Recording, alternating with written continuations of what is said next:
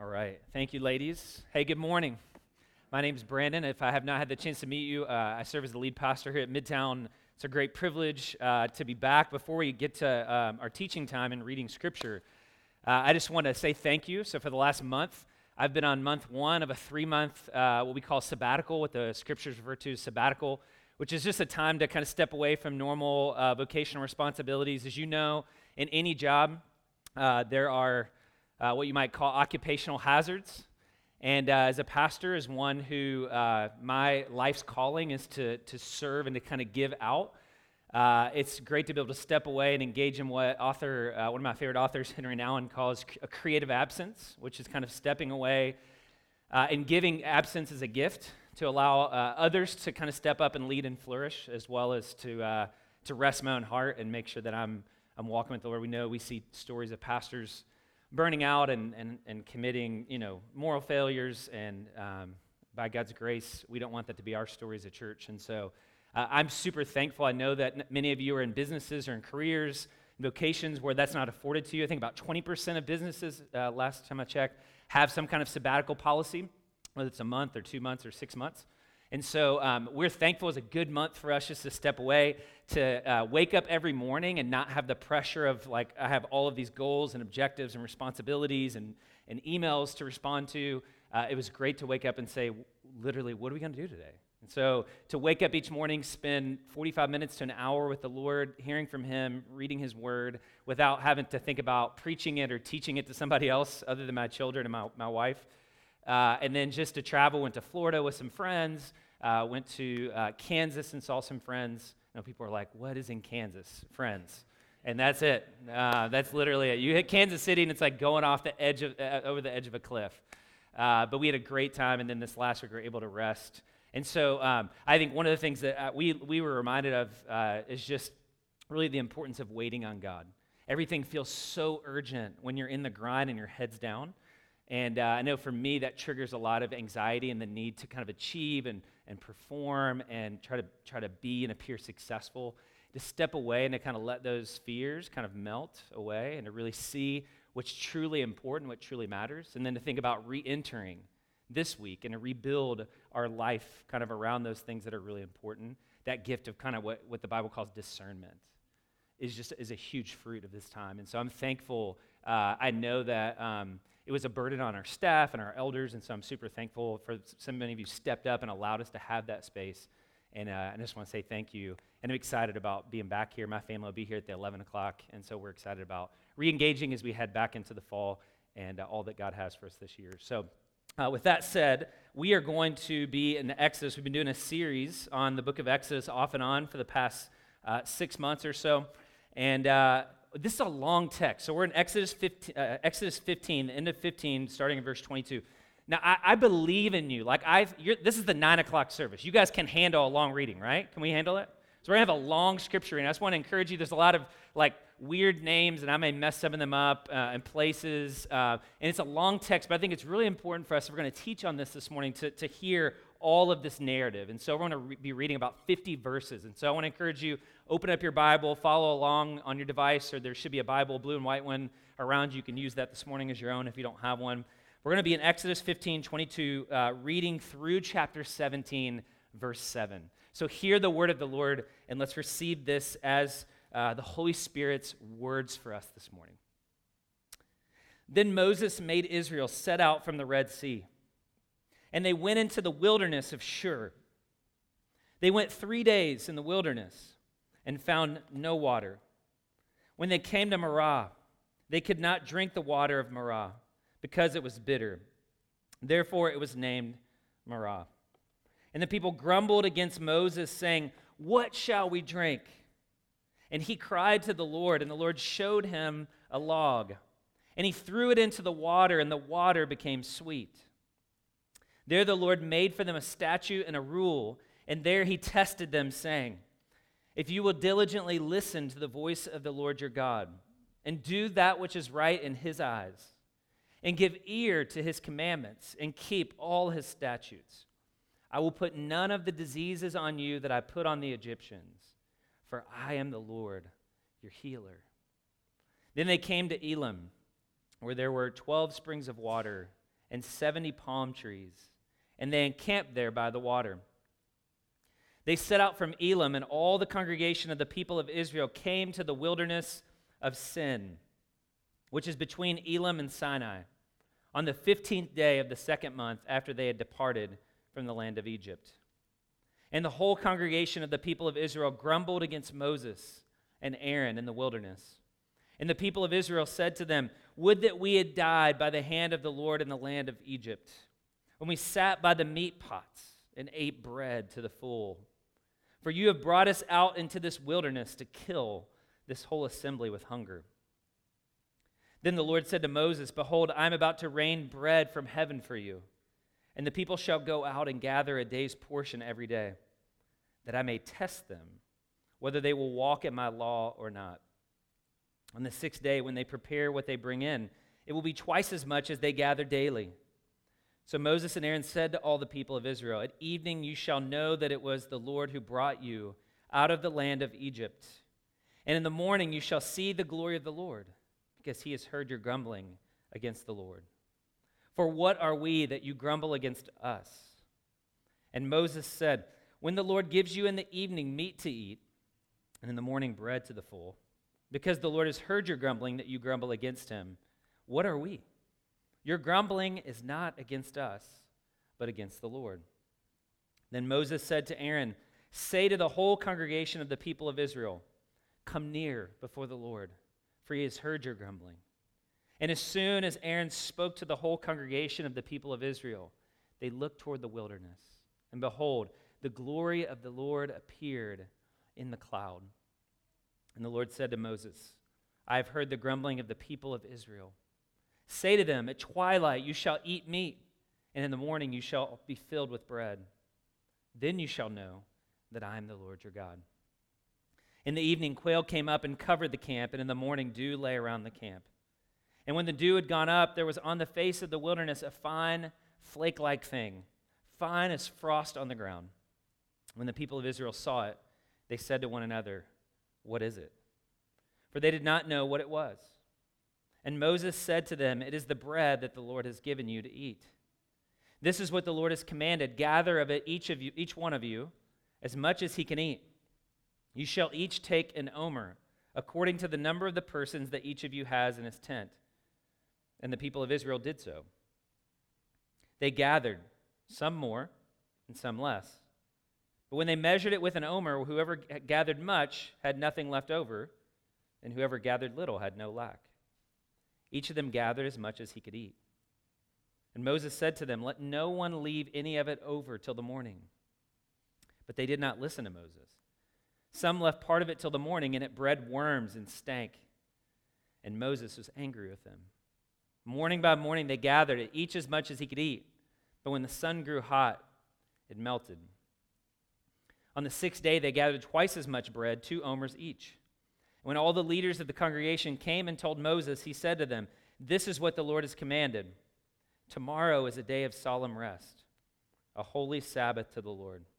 Bake what you will bake and boil what you will boil, and all that is left over lay aside to be kept till the morning."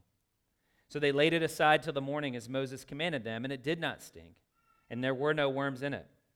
Moses said, "Eat it today, for today is a Sabbath to the Lord. Today you will not find it in the field. 6 days you shall gather it, but on the 7th day, which is a Sabbath, there will be none." On the 7th day some of the people went out to gather, but they found none. And the Lord said to Moses, "How long will you refuse to keep my commandments and my laws?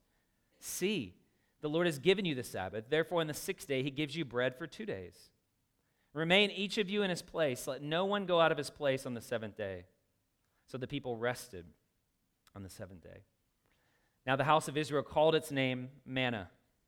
It was like coriander seed, white, and the taste of it was like wafers made with honey.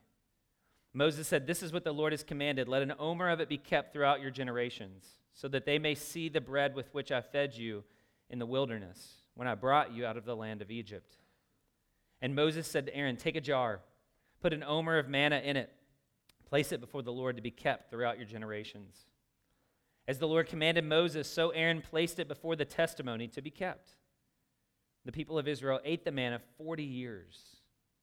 till they came to a habitable land. They ate the manna till they came to the border of the land of Canaan.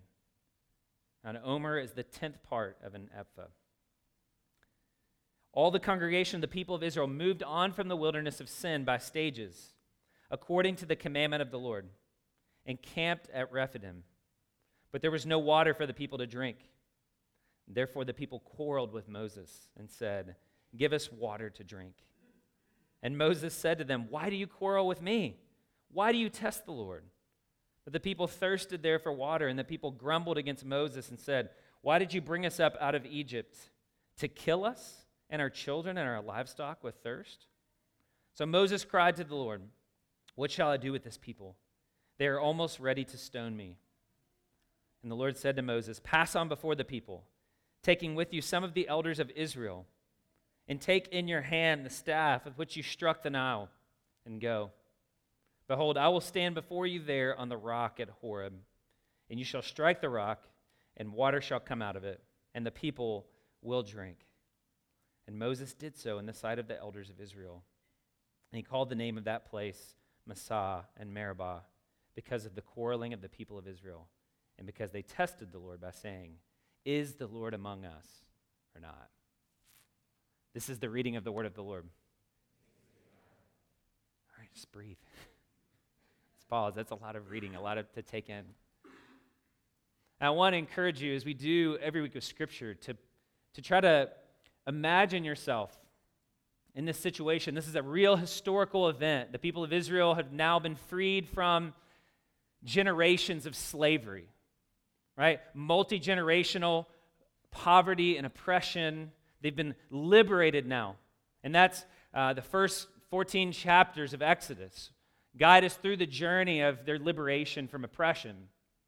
Chapter 15 begins a transition, and so we saw, Joel did such a great job last week. We see Israel celebrating, right? Partying, singing songs of deliverance, right? There's this euphoria that's kind of captured the imagination of people, and when we get joyful, we should be singing. And that's what happens.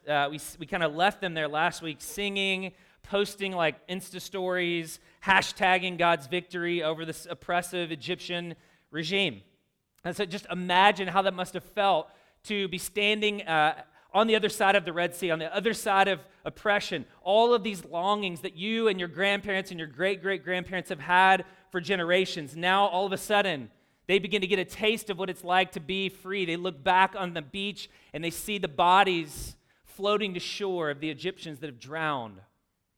And they said, "The Lord is a warrior."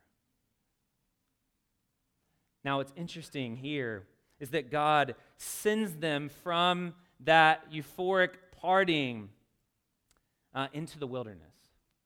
And just 3 days later, we pick up the narrative here in the end of chapter 15. They go from singing to cynicism, to grumbling, to quarreling, right? 3 days without water will do that to you. I don't know if you've ever gone a day without water or half a day without water. When you get thirsty, when you get hungry, you get hangry. Right? It's like those Snickers commercials. You get frustrated.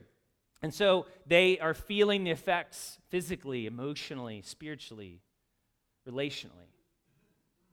I don't know if you can identify. Can anyone here identify with that? 3 days, you have this amazing experience with God. You see God deliver you, rescue you, and 3 days later, 3 minutes later, 3 months later, 3 years later, all of a sudden you feel like you're in a wilderness, right? And all you feel like doing is grumbling. Or maybe you just wake up and you're just like, I don't know why, I just feel frustrated. And I don't know if you can relate. It's kind of like, in some ways, like being a parent. I spend a lot of time with my kids. I love my kids. I have 4 kids. And I spent a lot of time with them this month. And I was just reminded, there's some days as a parent where you look at your kids and you're like, man, I see amazing growth and maturity in them. And I'm thankful for them. And I'm just praising them and thanking God for just the maturity and the growth and what I'm seeing in their lives. And then 3 minutes later, I'm like, God, why have you put me in the wilderness? What are you doing? There's just this despair because I look at them and they're fighting or they're not obeying or whatever, and that's what's happening here. It's amazing how fast the weather can change.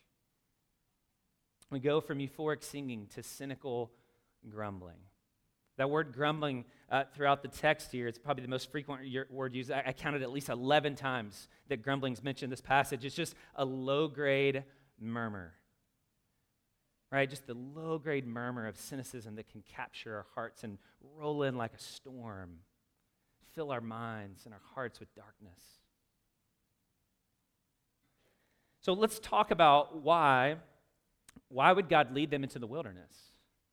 Why does God do this at this moment? Like, why is God like a wet blanket? It's like all of this celebrating, dance party, singing, and then God just says, all right, time to go to the wilderness. Like, why does God lead them into the wilderness? That's what I want to talk about today. Why does God lead them into the wilderness? What is God doing in our wilderness seasons? You may feel like you're in a wilderness right now. You're not alone. We see, let's talk about wilderness for a second. We see throughout the Bible that life for the people of God is a wilderness. Right? One of the things that's interesting here is that the people get mad at Moses and they say, "You've led us into the wilderness." But they've actually got it wrong. It's God who leads them through the wilderness, right? God is the one who is in the cloud. He's in the fire, leading them, right? We read that later in the book of Exodus, chapters 39 and 40, that God is the one, his presence is literally going before them. So we learn that God is the one who leads his people into the wilderness. Now think about this. They leave this celebration, they look out, and all they see is desert, right? Desert and wilderness are synonymous in the Bible. All they see is uninhabitable wasteland. And for a generation, they're going to spend the rest of their lives wandering in the wilderness. Think about that. Like, you think your life, there's no purpose, there's no meaning. Like, all they had to look forward to in the future was wilderness. But that's actually a theme that we see throughout the Bible, that God leads his people into the wilderness. I mean, remember the story of Moses. Moses goes to the wilderness for 40 years. The people of Israel hang out in the wilderness for 40 years. Jesus, one of the first things that the Holy Spirit leads him to do in his ministry in the New Testament, you can read about it in Matthew chapter 4 and Luke chapter 4, is it says the Spirit of God leads Jesus out into the wilderness to be tested. The book of Hebrews goes on to extrapolate and actually draws on this passage, quoting Psalm 95 in chapter 3, which is a quote of the Exodus. And he actually compares our journey as Christians in this world to a wilderness. He says, don't harden your heart. In the midst of the ups and downs of life, do not allow your heart to grow hard and rebellious as they did in the wilderness. The implication is that we all, as Christians, live in a wilderness. Now, it's important to know that God doesn't always cause our wildernesses. In this case, he led them out. He caused this one. But sometimes God simply uses the wilderness moments in our lives. But here's the thing. God is always present in our wildernesses, and he's always powerful in our wilderness seasons. Now, why would God do this for 40 years? I mean, that's a long time. And think about 40 years. 40 years from now, I'll be 79. That is a long time. Some of you still have 20 years until you get to 40 years. Remember what we said a couple of weeks ago, that healing is both a moment and a journey. It's a moment. God delivers them. He rescues them. He brings them out of the promised land. That happens in a moment. God acts decisively in a moment. But the journey to freedom and healing is a journey. It takes a lifetime. It's a process. Remember, because the Exodus is not just geographical. It's not God taking people from one geographical place to another only. The Exodus is relational, and it's also spiritual. Right? God is not just getting his people out of Egypt, he is getting Egypt out of his people, and that takes a long time. So this wilderness theme in the Bible becomes, for the writers of the Bible, a metaphor, right? It was a historical event, but becomes a metaphor that saturates their imagination and their teaching. They draw on this as a paradigm for the Christian life, for salvation, for the journey. In Scripture, wilderness or the desert is a struggle. It's a struggle to move from one home to another. Colossians chapter 1, Paul says, we've been transferred from the kingdom of darkness to the kingdom of light. It's a struggle from darkness to light, from immaturity to maturity, from being lost to being at home. It's a struggle to move from one season of life even to another, right? It can become a metaphor for developmentally what's happening. You see Israel here kind of in their adolescence or in their young adulthood. We're leaving one home and seeking to establish another. It's a struggle to move from one season of discipleship to another, from fundamental, basic discipleship to more mature discipleship. From the struggle to get our lives together, you could say, to the struggle to give our lives away. All of these things are happening in the wilderness. The wilderness is a place where everything that we hope for, everything that we trust in for meaning, for connection, for safety and security. Again, think about in their case, even though Egypt, as bad as it was oppressive, but it was predictable. It was predictably oppressive. Right? There was a measure of they woke up and they at least got their bread. Their water was provided to them on a schedule, not a harsh and abusive one, but nonetheless, it provided some sense of security for them. The wilderness is a place where all of that evaporates. All of that dries up.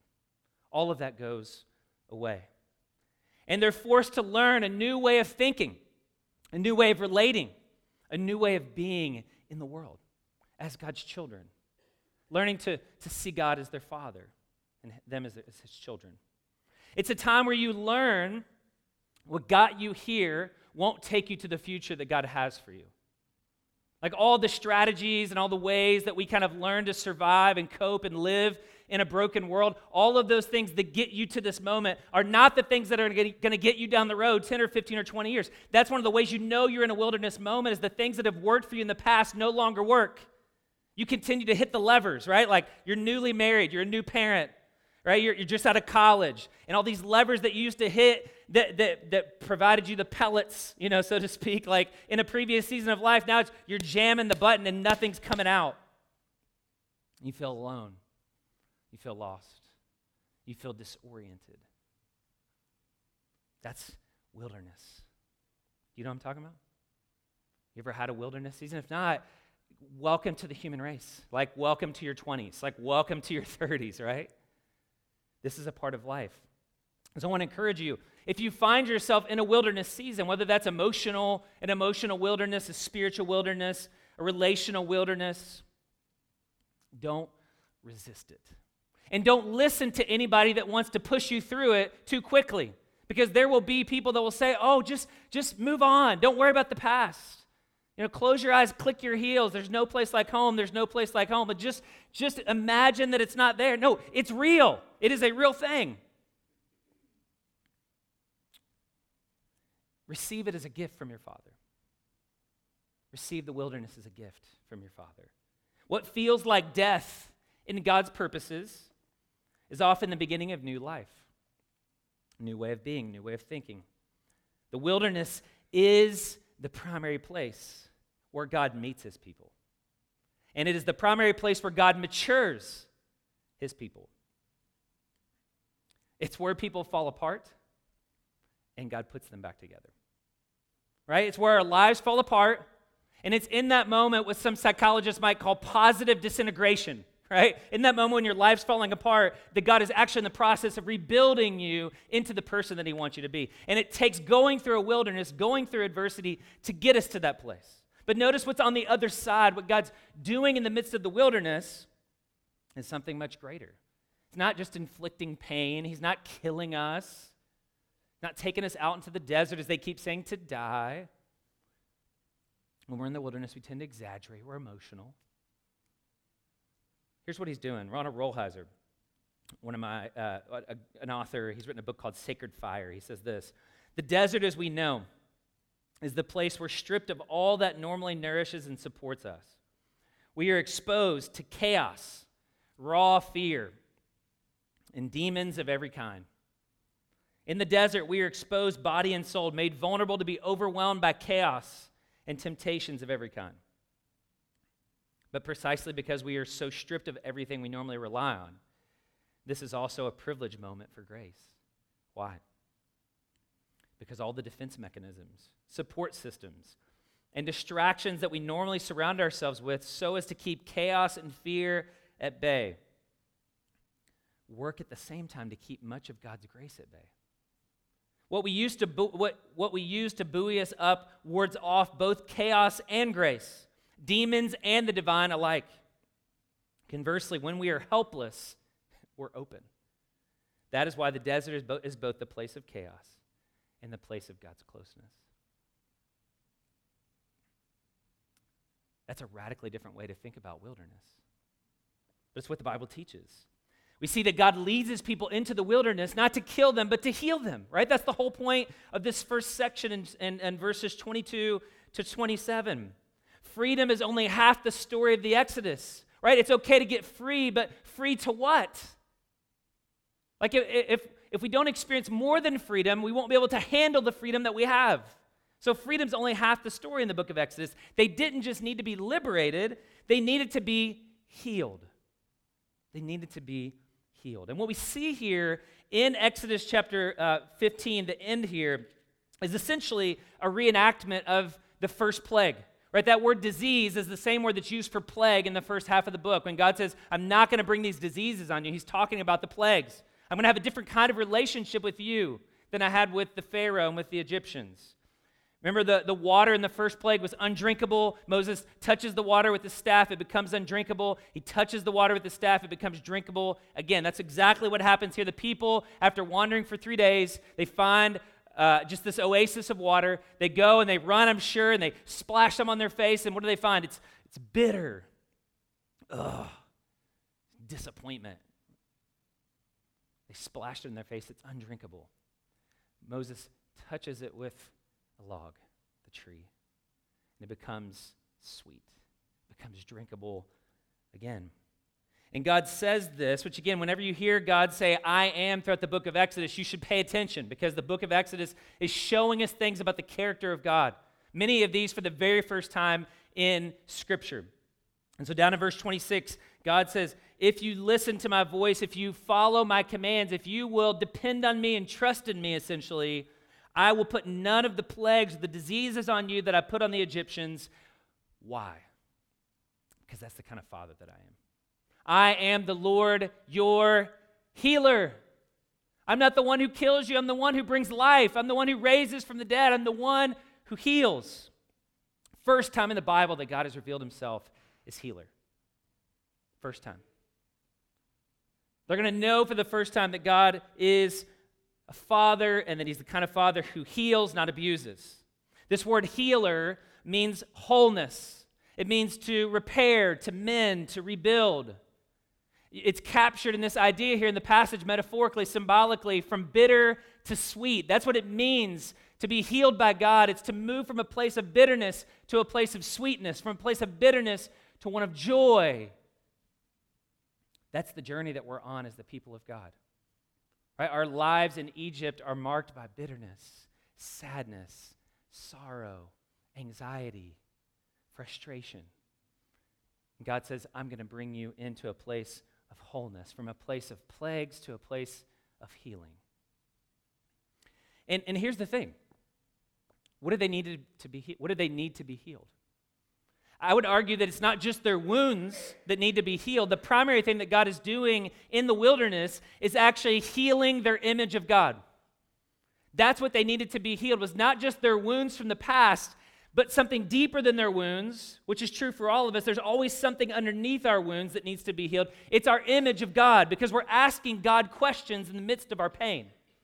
And that's the thing that they are brought to discover, is not only are they broken in terms of the abuse that they've experienced and the sin they're going to experience here shortly, but there's some bitterness that needs to be healed towards God, right? As they get out into the wilderness, all of the chaos, all of the uncertainty, the lack of control of the wilderness, that's what the wilderness does. It deconstructs, it breaks down, it's a chaos factor, right? God doesn't say, here's the plan.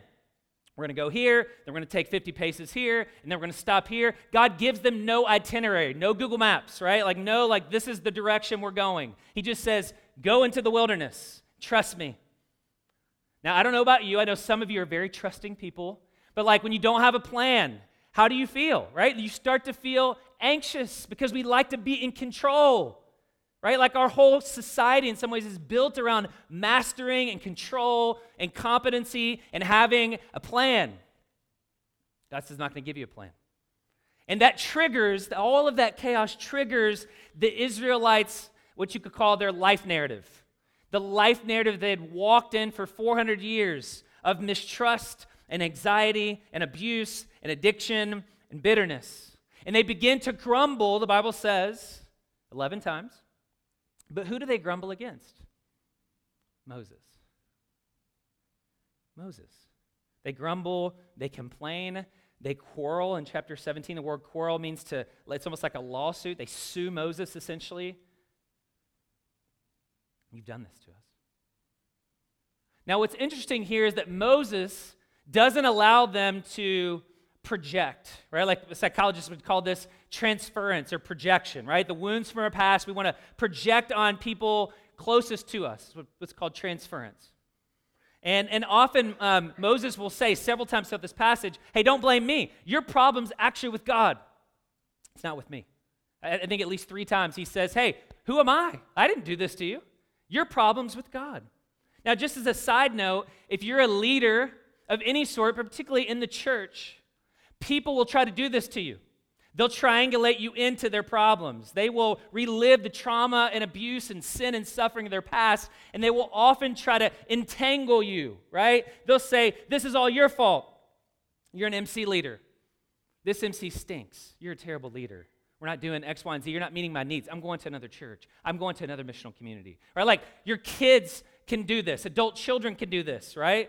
Teenagers, like they traffic in this. They're really good at this, right? Like this is all your fault. Terrible parent, so whatever. Your spouse can do this.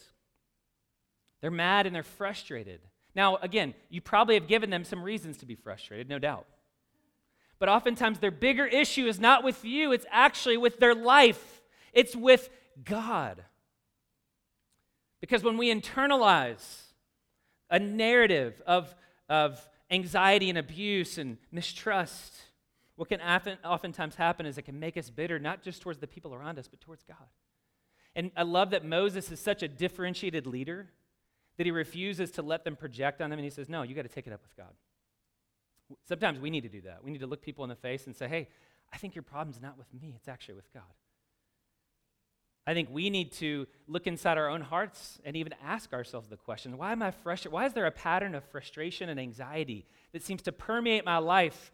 And it's like no matter where I go, what relationship I'm in, what job I have, it's always somebody else's fault.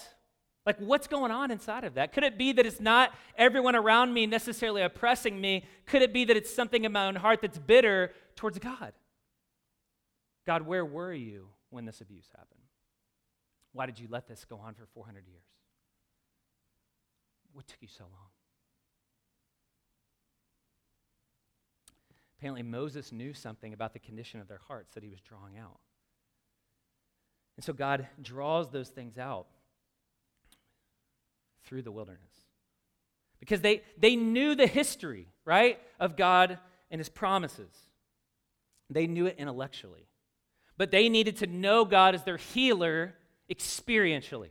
Like they knew that God had done what he'd done with the patriarchs. They knew about Joseph. They heard the stories. But it had been 400 years, and they had not experienced any of it for themselves. And what we see here is the kindness of God over and over and over again. So for everybody who wants to say God is this mean, vindictive, bloodthirsty tyrant, what we see over and over again is God is healing their image of himself, and every time they grumble, what does God say? Hey, come here. Come gather. Literally, the word is gather. Come and gather. It's the same word that'll be used throughout the book of Exodus to talk about worship. Hey, come gather near. I'm going to show you my kindness, not my punishment. The Lord disciplines them. He does not punish them throughout the wilderness. Every time they grumble, he responds with kindness and mercy and grace. Now contrast that with their other father figure, Pharaoh, who every time they grumbled, deprived them even more, abused them even more. God says, I'm not that kind of father, and I want you to experience me. I want you to have your image of me healed, because when our image of God is healed, then we begin to experience wholeness in our relationships with other people and our relationship with ourselves. As long as there's a breach in our relationship with God and our image of God, we will always feel that underlying note of bitterness and cynicism and anxiety. So, how does God heal his people in the wilderness? Here quickly. How does he heal his people in the wilderness? It's through what he calls testing. Testing. So there are these tests. You see it in chapter 15, verse 25. God says, I'm going to test them. Chapter 16, verse 4, I'm going to test them. The test in chapter 16 was bread, right? He invites them to test him. Now, testing in the Bible is not like testing that we experience. We often think of testing, and we think of like pass-fail tests. You think of your board exams. You think of like a personality test. That's not testing here in the Bible. This is not pass-fail, right? Testing is about teaching and about training in the wilderness. Remember, in Egypt, they had a way of life where they worked anxiously for their bread and their water and their basic needs.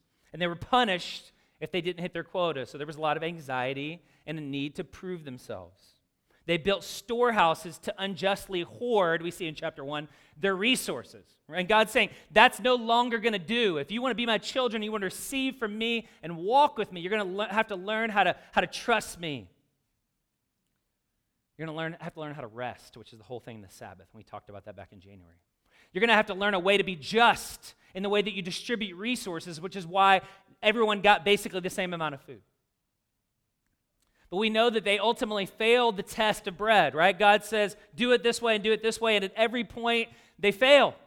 But notice God doesn't abandon them in the midst of their failure. Matter of fact, it gets to the point in chapter 17 where it says, they test God. Is God among us or not? That's sinful, right? They're testing God, saying, God, you prove yourself to us. God is testing them, and they flip the script and they put God in the dock. So they fail at every point. They grumble and they quarrel when they don't get what they want. And then they're greedy and they hoard when they actually do get what they want. And that's what God is doing through testing, is he's exposing all of these realities, and he's inviting them to bring them before him in honesty and vulnerability so that he can teach them what it means to trust him. So last two things here. What is God teaching us? What can we all learn from these wilderness tests? Again, they're not tests of pass-fail. They're not the test of a professor. They're the test of a father. Fathers test differently than professors and boards. Fathers test for our benefit. Two things that God teaches us through our wilderness tests. The first is awareness. Awareness. Moses, sometime later, as he's about to die, the book of Deuteronomy, which helps us explain a lot of Exodus and learn a lot about Exodus. Before he dies, he's speaking to the people a final word. Deuteronomy chapter 8, reflecting on what's happening in the wilderness, is able with a vantage point and a perspective to say this. Deuteronomy chapter 8, verse 2. You shall remember the whole way that the Lord your God has led you these 40 years in the wilderness, that he might humble you, testing you to know what was in your heart, whether you would keep his commandments or not. In other words, whether you would trust his words over your own thoughts and feelings. He says, I'm testing you to humble you so that you might know what's in your heart. God already knows what's in our heart. He doesn't need to know what's in our heart. God knows. It's so that we know. And what Moses is saying is, we don't know what's going on in our hearts. That's what he's saying. You don't know, so I'm going to test you so you can see it for yourself. Because human beings are amazing at self-deception, self-delusion. We think we know and we don't know. That's why everybody else around you often walks on eggshells when it comes to things that like everybody else knows about you, but you don't know, and it's like, who's going to tell them? Who's going to be the one that holds up the mirror? I'm not doing it. I'm not doing it. And so we just kind of let people like self-destruct because nobody wants to have that conversation. We are delusional. We are out of touch with what's really going on in our hearts. Jeremiah 17, verses 9 and 10. The heart is deceitful above all things and desperately sick. Who can understand it? I, the Lord, search the heart, and I test the mind. In the wilderness, the pain of the wilderness puts us in touch with the reality of the brokenness that still remains in our hearts, even after we know God as our Father. And the reason he does that is not just to say, okay, there it is, self-discovery, good job, you see your shadow, good job. No, he does it so that we'll bring it before him and allow him to heal it. God's not just saying here, you find this out and you be you and you do you. No, he's saying, find this out, discover this so that you can experience transformation. So you can bring it before God so that it can be healed, right? And nothing does that like a good test, right? The test is adversity, right? We may sing just like they did in chapter 15, and we can come in here and sing, and we can podcast, and we can tweet, and we can hashtag all we want about the goodness of God when times are good and we're experiencing triumph. But you allow a little bit of adversity into your life, and man, there is nothing like a test to puncture those superficial platitudes and draw out your true thoughts, your true feelings, your true desires, your real disappointments, and your real despair. That's what happens in the wilderness. And man, look how deep the addiction runs for them. I mean, they look back to Egypt and they're like, oh man, you remember how awesome Egypt was? All of that oppression, but at least we had meat. What? We're not even sure they had pots of meat. They could be totally making this up. But they look back, and that's what we do when we're in addiction, right? We look to the past and we're like, you remember the good old days? You remember what it was like, when I was in the midst of that? It was amazing. What? We're delusional. And God's trying to bring that stuff to the surface. Moses' song may have been on their tongues in triumph, but the memory of Egypt was still in their hearts in adversity. And we see that begin to come up, right? It is a journey, not a moment. And what God does in the wilderness is he uses ordinary struggles and circumstances and situations in our life. Bread and water, right? The most ordinary of ordinary things, basic human needs. Nothing wrong with wanting bread. Nothing wrong with wanting water, but it's how they wanted the bread. I want it on demand. I want it when I want it, how I want it, on my terms. There was a lust for power and control here that's at work. Greed. We see all of these things in their hearts. And God uses these kinds of situations, basic, ordinary human situations and struggles, to push us right to the edge of our limitations. You know what I'm talking about? Like, anybody ever experienced the edge of your limitations? Where all of your strength and all of your competency and all the things you thought you knew about life all of a sudden don't work anymore? That's the edge of your limitation. Right? Like the first couple years of marriage. Some of you are in the midst of that right now. All the things that work for you as a single guy don't work with your wife anymore. All the things that work for you, ladies, no longer works with your husbands. All the strategies you used, all the ways that you could get away with, men and women manipulating relationships, it's gone. The illusion breaks down. All of a sudden you have a person that says no, and you still got to live with them forever. Right? Like the early years of parenting. Right? Disappointments in your singleness where you thought you were going to be here and you're still here. Your broken family system that continues to haunt you. That addiction that you can't kick. The job situation that you thought was going to work out like this, and it's actually going like this. And it's pushing you to the edge of your limitations. And it's like the wilderness, a place of fear and anxiety and loneliness. And just you're struggling to hold it together. Maybe you're in the dark night of the soul of depression, and you wake up and every day just feels like a cloud. Like those are the places where God meets us to show us what it looks like to be healed. And we oftentimes, just like the Israelites, see it come out in our interior life. We see it manifest itself as anger. We see it manifest itself as anxiety. We see it manifest itself as fantasizing and nostalgia. And so we can look at our lives and ask the question, where am I experiencing rage? That could be the very place where God is bringing me to new awareness, where I've been saying I'm okay, but I'm not okay. Where do you see anxiety in your life that's out of control? Not just a little bit of like normal anxiety that makes you human, but like out of control anxiety, where you're just ruminating and thinking and you're trapped in your head and you literally can't function in a normal way. Or maybe you have fantasies about the past or about the future and you can't live grounded in the present. You just keep imagining what it would be like to go back, or what it would be like to have somebody else's marriage, or what it would be like to have somebody else's kids, or what it would be like to have somebody else's job. Like, these are the spaces where we become aware. And God wants us to see those things that are in our heart. so we can name them and bring them and release them and allow him to heal us. Second thing that he teaches us is trust, active trust. He wants us to trust him. He wants us to actively trust him, right? And I say active because trust is not just a passive thing, right? Like a lot of what happened up to this point in the narrative was passive. God rescues them, he delivers them. But notice here with the bread, he doesn't miraculously put the food in their stomach. He doesn't put the manna in their stomach. He puts it on the ground, and then what? They have to go out and get it.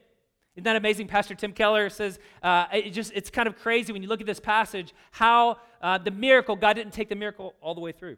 Why didn't he do that? Because he wanted to invite them to participate. Trust is not sitting back and just waiting for God to do something. Trust says, yeah, wait on God, and while you're doing that, go get the manna. Go gather it up. Go bring it back. Right? That's an active trust. And that's why there's all of these rules and instructions about the Sabbath and how much you can gather and when you can gather and rest and all this stuff. They had to do it God's way. These rules are not arbitrary. They're just God saying, hey, I need you to trust me. You're not going to live life in my world on your own terms. You must learn to trust. God invites active trust in our process of healing. Right? That's why he says, walk in my ways. Right? Back in Deuteronomy chapter 8, verse 3, he goes on to say, I did this, I tested you so that you might learn to depend on every word that comes from the mouth of God. God's words heal us. We must listen for them. We must discern God's words in a noisy world, right? Because there's a lot of words being said. There's a lot of truth that's being promised. But he says, I want you to listen for my word. It's my word that heals you. It's my word that strengthens you. God is inviting us into a daily, ongoing relationship with him. A daily, ongoing relationship. That's the whole thing with the manna. The manna goes away every day, and every day the Lord's mercies are new. Every day I have to ask the question, will I trust God today for manna? Will I trust God today to be enough for me? Or do I have to hoard or grumble to get my way, to try to manipulate God into doing what I think is best for my life? I mean, that's the rhythm and the cadence. It's learning to trust, to obey, to depend on God's words and God's mercies each day for new life. So, how do we get the bread? Like, what does that mean for us? We don't have manna. Never seen manna. Don't know what manna is. Nobody really knows what it is. Some kind of cream, some kind of flaky stuff. We don't know. That's not the point. The point is we have something better than manna, right? The New Testament says that we get bread, we get God's presence and his promises and his power. We get life not by looking back to Egypt, but by looking for the presence of God in our lives right now. Right? Jesus in the wilderness goes out and he's tempted, and what does he do? He quotes Scripture. We get bread by going to God's Word, the Bible, and reading truth and reorienting lies with truth, replacing lies with truth. Like Jesus did, he fights the devil not in his own strength, but with the Word of God. He's living. He literally quotes this passage from Deuteronomy and Exodus and says, man does not live by bread alone, but by every word that comes from God's mouth. Scripture. He also says prayer, right? We must pray these things from our head down into our hearts. I think that Jesus had this passage in his mind when he taught his disciples how to pray. What does he say? Give us our daily bread. Every day we need a relationship with God. We've got to go get fresh bread every single day. We need God's presence every single day. That's why it's important that we spend time with God in prayer every day, because every day we get anxious. Every day we forget. Every day we get bitter, and we need to go back to God and say, God, where are you at work in my life? God, I need you to be, as the psalmist says, my rock. I need you to be my stronghold. I need you to be my bread. I need you to be my water. God, it is a dry and thirsty and parched desert out there. I need you to be water, bread, life. And that's why Jesus, picking up on this theme in John chapter 6 and 7 says, your fathers got bread in the desert, but it wasn't from Moses. It was from their heavenly Father. I am the bread of life that comes down out of heaven. Whoever drinks my blood and eats my flesh, in other words, who feasts on me, will never thirst again, will never hunger again. It's an invitation to communion with God, to relationship with God, the presence and power of God, feasting on Jesus, trusting in Jesus, abandoning ourselves recklessly to Jesus, following Jesus, trusting him, depending on him. That's what he's saying. Come, eat my flesh, drink my blood. Out of me flow fountains of living water. And if you drink in my life, if you drink in my presence, you will never be hungry and thirsty again. That's how we get our bread. That's how we get life. We come to Jesus as the source of life. And we find that in the midst of the wilderness of life, transformed by God's presence, the worst wilderness is not a place of desolation and death, but a place of glory and life. That's why we celebrate communion here together each week. It's a reminder to us that God has invited us to feast, to dine with him, to come and to feast on his body broken for us, his blood shed for us, forgiving us of our sins and giving us life, right? Like, this is not a small thing. This is not just a symbol. It's not just a picture. This is an opportunity to receive grace, to receive fresh power, to receive the presence of God again in our lives by faith, saying, God, I'm trusting you. I'm depending on you. I'm coming to get manna. I'm coming to watch you strike the rock and do the impossible, the supernatural.